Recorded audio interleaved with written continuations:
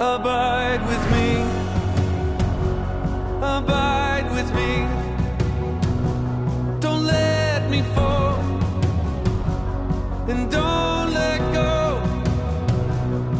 Walk with me. And never leave. Ever close. God abide. This is the Influencers Network podcast. I'm your host, Brian Craig. I'm the Executive Director for Influencers Global Ministries in Bentonville, Arkansas. And I'm back with our founder, Rocky Fleming. Welcome, Rocky. Thank you, Brian. It's good to be back face to face. Yeah, we were doing we did it Zoom for a few times. Oh, my goodness gracious, yeah. Rocky didn't want to breathe the air I was breathing over. It was not that. It was your breath. I set myself up for that. Totally. Well, we had a couple great podcasts with our champions from the staff retreat, and we had a great week together. And before we dive into our topic today, you want to just comment a little bit about what you witnessed on our little staff retreat we did. It's the first time our staff had all been together live, all together since COVID started. A year. Over a year. Mm-hmm. And the other aspect of that is that we brought in, our champions. Not all of them, but some of them. Uh-huh. And it's too bad we couldn't bring them all because we were, limited in space. And seeing this, Brian, we all were birthed from the process of the intimate relationship that we found through the journey. I found it as God downloaded it to me. I'd already begun abiding for that. It was just telling the story. But all of our staff and all of our champions have grown up through the process that we hold dear, and that is the journey, because it leads people to an intimate, abiding relationship with Christ, provided that they will follow the process. Not everybody does. Not everybody reaches that places where they find something like they've never had before. And it's when we find that, which we've never had before, we understand clearly what's missing in so many Christians' lives, if not everybody's lives. And we also understand, because this is key, and that is when we get to a place of understanding that, He does not let us just stay put with that. It's very important for us to reach back and make disciples. It is His plan. And so what we saw is the plan being fleshed out, where it has raised up these staff and these champions. And so as we came together, we were with one in heart, but we are also one in spirit, the Spirit of the Lord. And we had all gone through this journey process, meaning that we had all gone from where we were before we discovered and entered into that intimate, abiding relationship with Christ. And so we've shared the journey, so to speak. And even though most of these guys we didn't know, 20 years ago, we didn't know any of them. I didn't know any of them. I didn't know you. I didn't know Frank. I didn't know Les. I didn't know anybody. That's true. You Pete. That was it. Mm-hmm. But now we've got all these other leaders that are being raised up. And by the way, that's an answered prayer. As I began praying, I know you've prayed as well, we all pray that God will continue to add to us leaders who have passion and heart and fire to want to make disciples and show them the things that they're being shown. And in being around those men, we saw the fruit of it, Brian. And what does that look like? Well, the fruit of it is obviously the fruit of the Spirit, love and joy and peace. And so when you have guys like that together, they're not posturing against each other. You don't have walls because of competition. You don't have walls because of differences in locations. I mean, Yankees and Rebels get along pretty good in the relationship they have with Christ. Mm-hmm. We had them from Maine to Wichita to California to South Carolina to Arkansas, by way of Mississippi. And it breaks down all kind of walls. And most of these guys are all alpha male, AAA type personalities, very capable. Yeah. A lot of them were very successful in business, or still are successful in business. But one of the guys, I think Andy from Maine, pointed out there's a difference, though. Yeah. There's a difference in these Yeah, guys. he came in there first and said, I don't like alphas. I didn't want to be around them. Every time I see an alpha, I just say, get the heck out of here. And I said, well, Andy, you're in a room full of alphas. How you getting along with that? And then he said, well, you're different. You guys are different because you're under the leadership of the Spirit. That's right.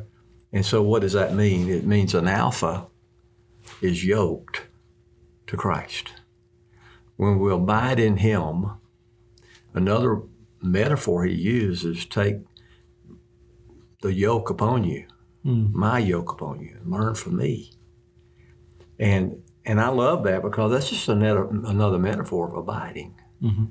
But I like it a little bit different from this standpoint because the yoke yokes a wild beast and tames them and to make them obey to do what they do.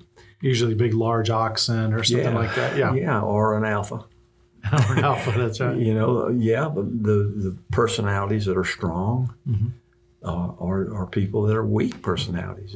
They could get courage and other gets patience because he brings us to the center of Christ likeness. And no matter where you start in your personality profiling or with, you know, your wounds and your experiences in your past, if we abide in him, then we begin to act more like Jesus. And this is what made it so beautiful. You had these different guys that were there, all had come through this process of abiding, all understand the importance of it. And as we gathered together, we understood and have understood all along that is what our mission is as a ministry. And that is to get people in proximity with Christ. And through that, he has raised up leaders who propel this ministry forward. And we were just seeing a little example of that. When we have our larger gatherings, we see even more.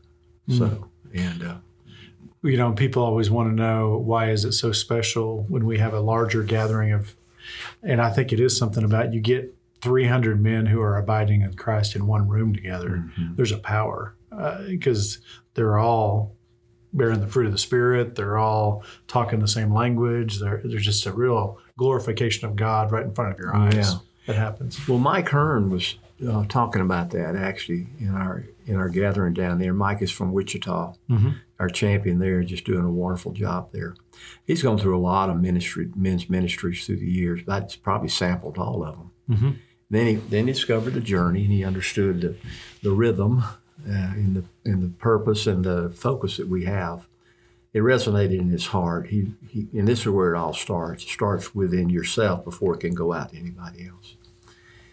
And he's done a really good job of raising up people around him who are now seeing the Lord as he sees them because they're abiding, right? And he made this observation. He says, you know, I have discovered that when I'm around abiding men and women, that I abide even more deeply in my relationship with the Lord. When he said that, what did you think about that? I really thought of the thing that we talk about all the time, which never gets old to me, is the merit. You compared the journey when I first met you. You said, I can't explain it because I came out of like accountability group models, you know, and you considered accountability group more of a horizontal model. It's all about, let me compare myself to the other guy and see how I'm doing. Let me measure myself against my brother, and let's hold each other accountable and make each other better. And you said it's a little different. You said the journey is going to be a vertical thing. It's not horizontal. And as you and your brother start going vertical, all of a sudden it's like going up the sides of a triangle. You'll get closer to the tip, and all of a sudden you look and you're closer together. Yeah. And you said you won't even know it's happening, but it'll happen. And that's kind of what it reminds me of. Yeah, it is, Brian. And let me expand that thought on that model. And I believe with all my heart that it is this concept that you've presented, and that is, and you expand it, though, from a small group to the body of Christ. Now, let's just say the body of Christ in America. And the body of Christ in America would be those that go to church and don't go to church.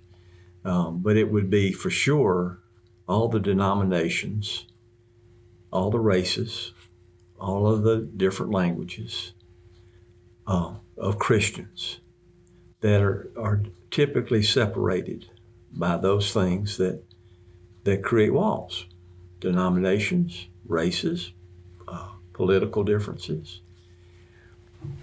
And if we ever try to solve our issues horizontally, we're never going to do it. Mm-hmm. There's always going to be a tit for tat. You say this about your position, I say this about my position, and we never break down that wall.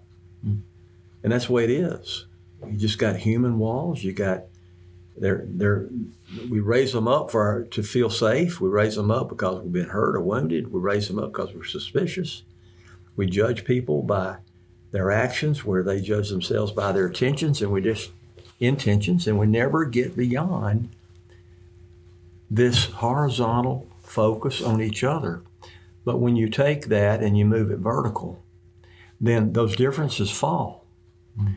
And Brian, I believe with all my heart that the problems that we have with the racial differences in this country, with Christians who are of different races, that those will not stand in the way of each other if our focus is vertically on Christ, and those walls will break down.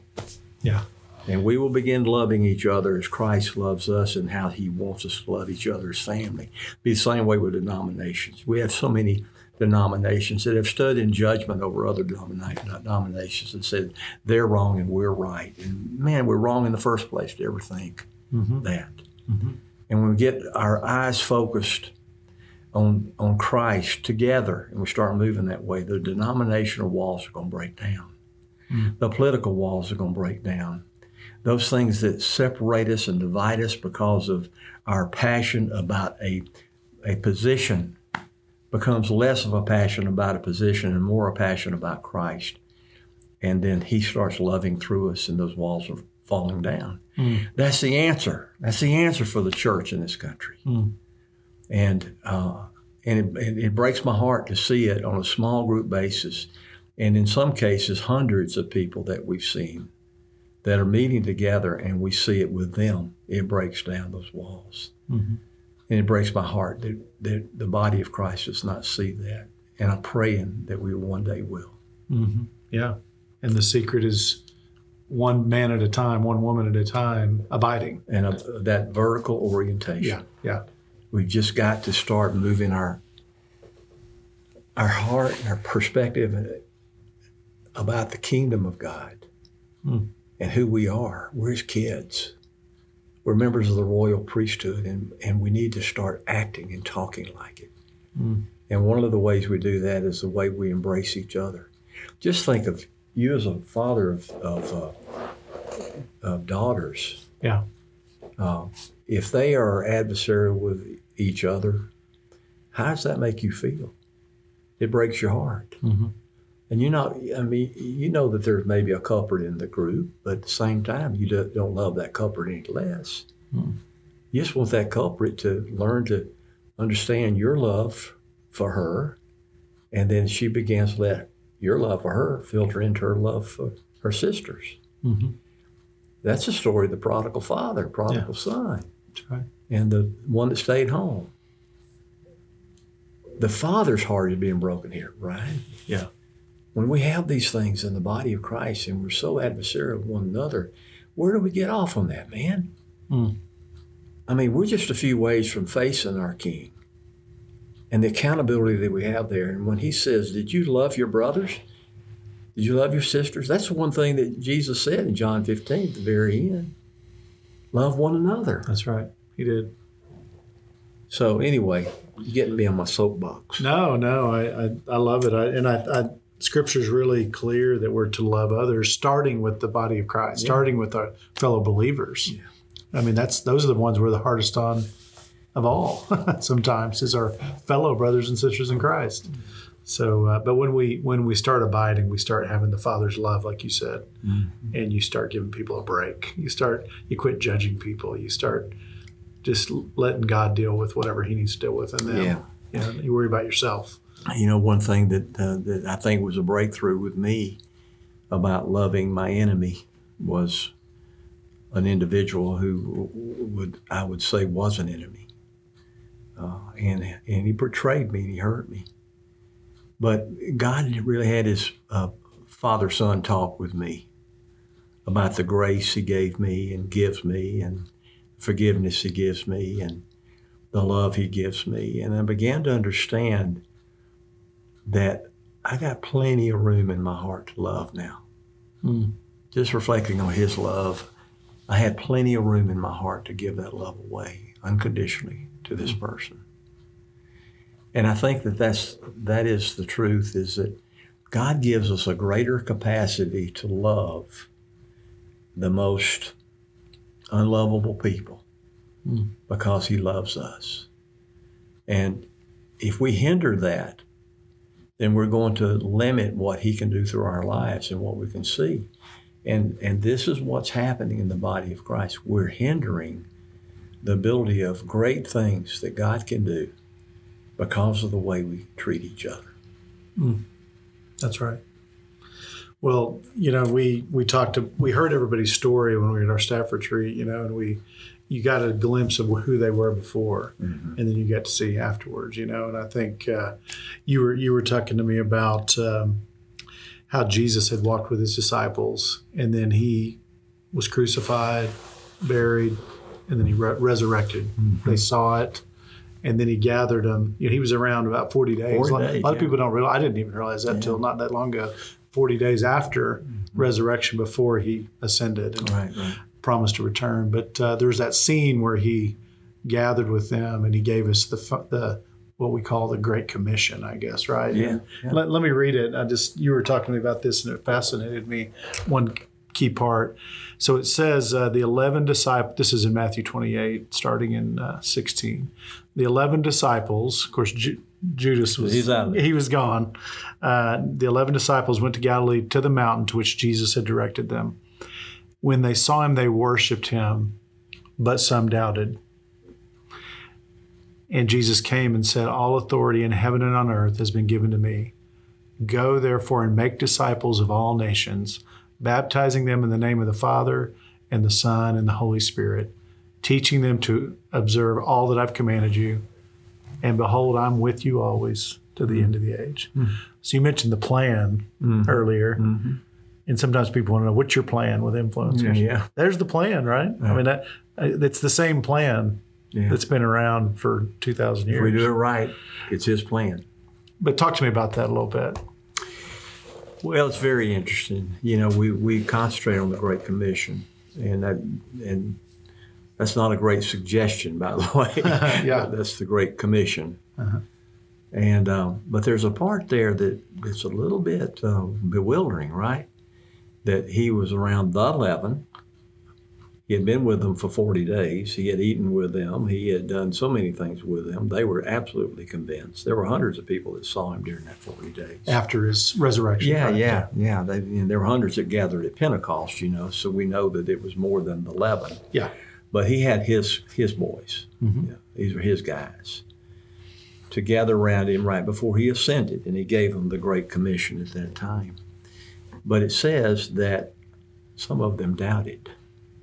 Now, when I read that, the first thing is like, you stupid idiots. How could you see all the stuff that you've seen and doubt, right? That's the first thing we think about. And it just didn't make sense to me. So I'm wanting to know, what am I missing here? And so I kind of did a little bit of searching on that. And I came to find out that actually it's translated incorrectly to say doubt, because that's the way, in the English term, when we think of doubt, well, we think of, we think that, hey, who is this? Or am I really, this really the guy type thing? It can't be true or something. Yeah. Right. And I think that would be the misinterpretation, that they did think that, because I don't think they could think that after seeing what they saw. So I looked into it, Brian, and I find out that the Greek word that's used there actually is to be translated as they wavered. Now, why is that different? Well, I asked the question, what would make them waver? Did they waver in their belief in Christ? No, I don't think so at all. I believe they wavered in their belief that they could carry out the Great Commission. I think, like most human beings, they would be saying, am I up for this? The Lord has talked about a lot about what's going to go on after this, and maybe I just ought to go back to fishing. Because I betrayed him, or I wasn't there for him. I'm not educated. I'm an ordinary guy. And it's interesting that Jesus didn't address that. He just went ahead and gave them the Great Commission because he knew what was going to happen. And that's just a few days later, then they were going to be filled with the Holy Spirit. And then they would be empowered. And then they would be convinced, and they would be courageous, and they would not waver. Yeah, the Spirit had not been given yet. That's right. That's right. But what does this tell me? What it told me?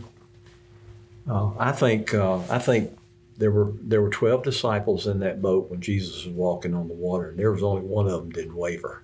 That was Peter. Oh, impetuous Peter. And man, for a moment he was going. Oh, it was Peter. You did so good. Why did you waver? Why did you doubt? Why did you take your eyes off of me? Why did you look at the angry waves? For a moment, he was doing something that defied gravity. The next moment, he was sinking. But even when he was sinking, Jesus reached down and grabbed him, pulled him out. So it could have been any of those disciples that were wavering, and they were still thinking that they got to carry things out in the power of a man rather than the work of the Spirit through their lives. They just didn't understand at that time. And I got to thinking about how, we have tens of thousands of people that have gone through the journey and have life-changing experience. But, only hundreds have been guides who've reached back and helped other people. And so I think one of the major reasons why they do it, and I asked that question even yesterday to a group of men, why do you think they do not do it? I asked, why do you think that these disciples doubted or wavered? Why do you think? And they went from everything from whatever until I suggested, I think that the truth is they didn't doubt Jesus, they doubted themselves. And I think it's the case with a lot of people that do not reach back and help others is because they're intimidated. They doubt themselves that they are able to make a difference in other people's lives. They still think that they hadn't gotten it yet. They're still thinking that, who am I to be doing this? I've got so many bad things in my past. I'm still just learning about walking with Jesus. And they have this wavering that goes on until they break through, they step on the water and they said, but my wavering will not get in the way. I'm going to trust the Lord. And when they step into that journey group and they begin to guide, even though they were wavering and fearful in the beginning, he fills them with his Spirit. And then they began to see, just like those apostles did, that if they'll step out and fulfill the Great Commission and be obedient to what their teachers taught them to do, Jesus Christ, then he will come and help them. I think that's the truth. That was relevant to me when I read that it's not a sin to waver. It's not. But it is an obstacle that should not stand in the way, because we've got to step out and we've got to obey. And when we do, he will bless us with his help. Let me tie this back to John 15, which we always talk about, because that's the famous "Abide in Me" passage. And you've shared this with me multiple times, but you've caught people, even in our ministries, wanting to focus on the fruit more than they focus on the abiding. Yeah. And what's the danger there, tied into this concept of what Jesus is asking them to do? Well, the concept is legalism. The concept is viewing God as loving us conditionally. He loves me if I'm good. He loves me if I'm better. He loves me better if I'm really doing good. So I want to be loved more, so therefore I try to do good and win his love. There's the danger. So if we're bearing a lot of fruit, I'm really loved by God. But if I'm not, then I'm less. Yeah. Yeah. Now there's a second great danger, and that is they emphasize or concentrate on bearing the fruit, but they don't do so naturally.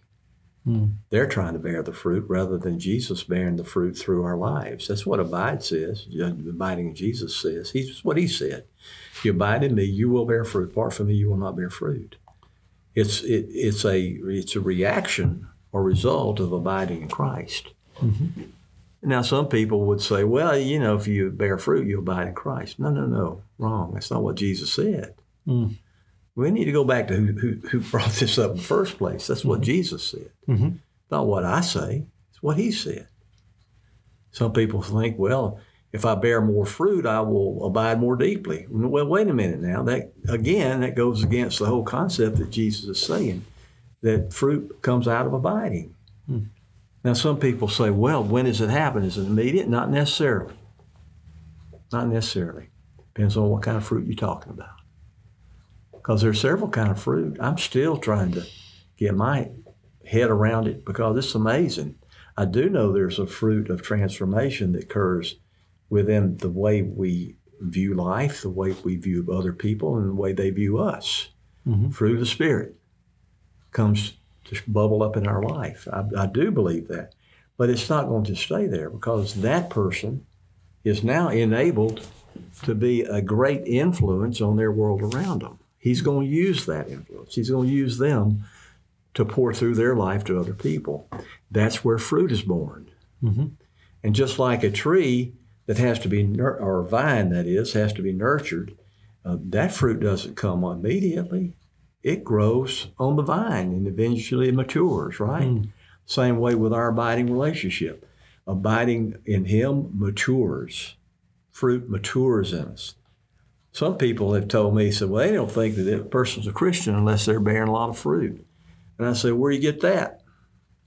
Because if that's the case, I would not have been a Christian years ago when I professed Christ, believed in him, but I was not abiding in him, and guess what I wasn't doing? Yeah. Wasn't bearing fruit. So there's like an abiding spectrum or something, but it's not for us to judge where somebody is on that spectrum. No. They're in. Once you're in Christ, the abiding starts. Yeah.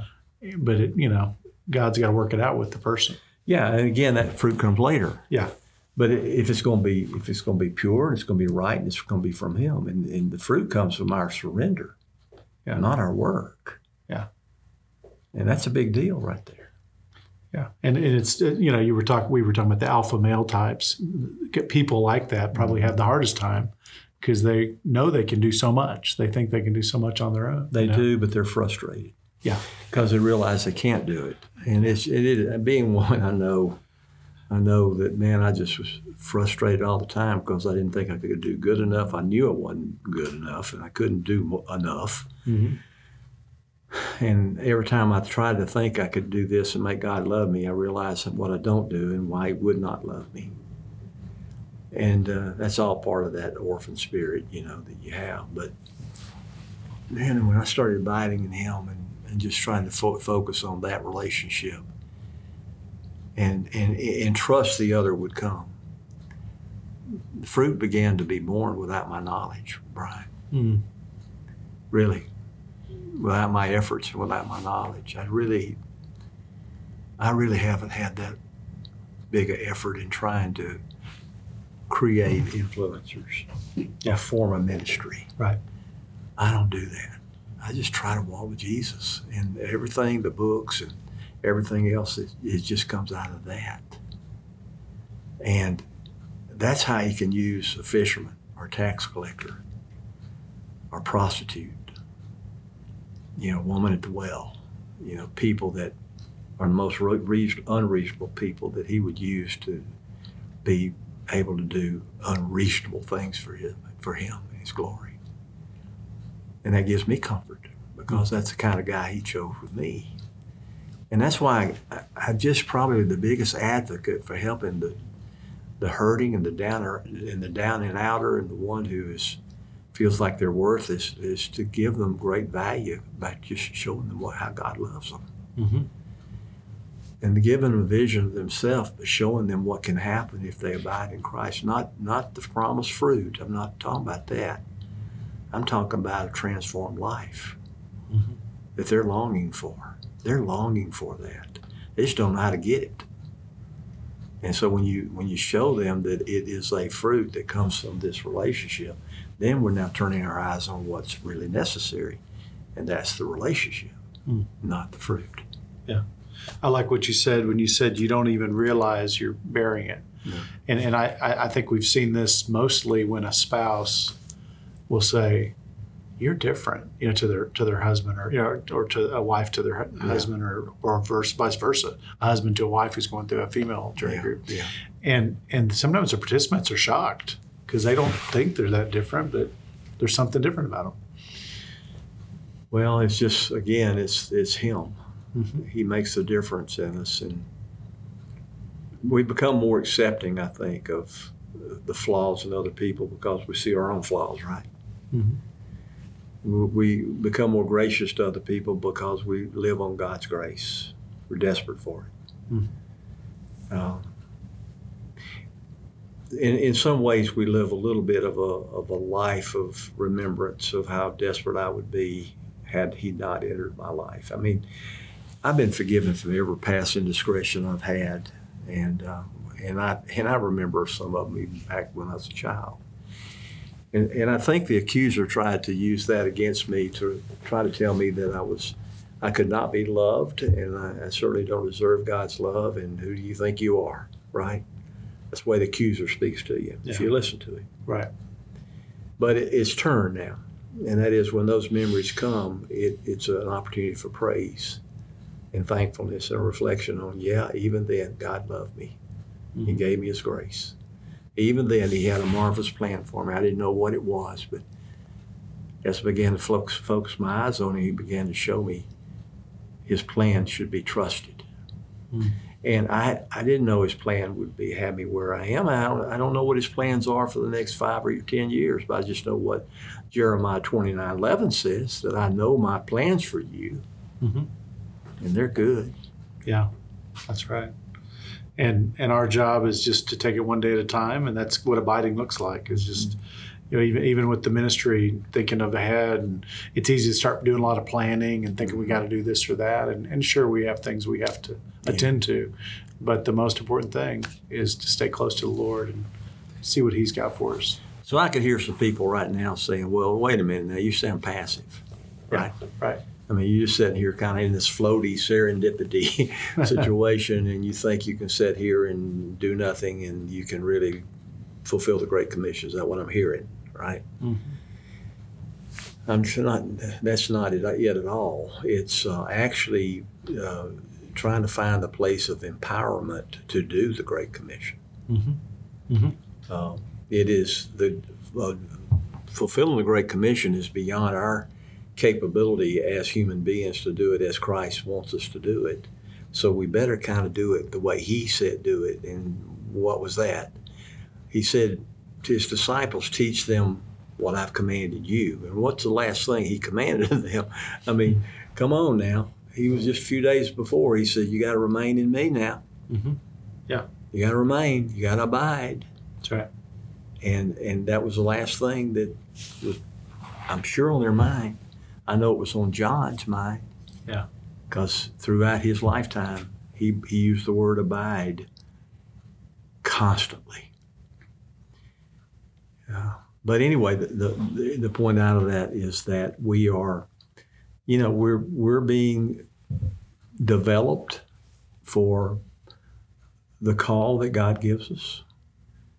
Sometimes it takes longer for certain people. It was longer for me, but those developmental years were undoing a lot of stuff, that misconceptions, the wounds I had, the flesh that was trying to drive it. He had to break it. But in doing so, then he remade, and that's what the transformation is all about. It transforms us inside out, but it works into our relationships. It works into our perspective. It works into the way we relate to people, the way people relate to us, and it tees it up for fruit. And he ends up guiding us into things he wants us to be working on, works, if you will. But I mean, he's got work for us to do.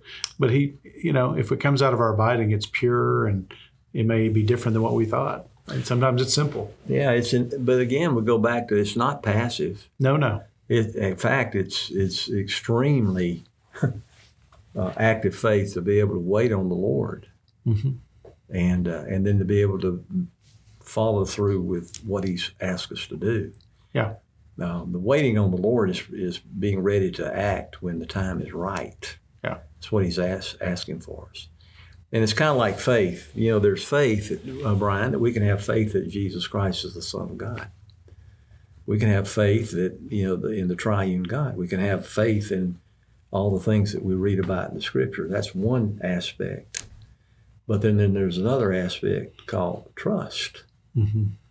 Because trust is an active action. It's an action word.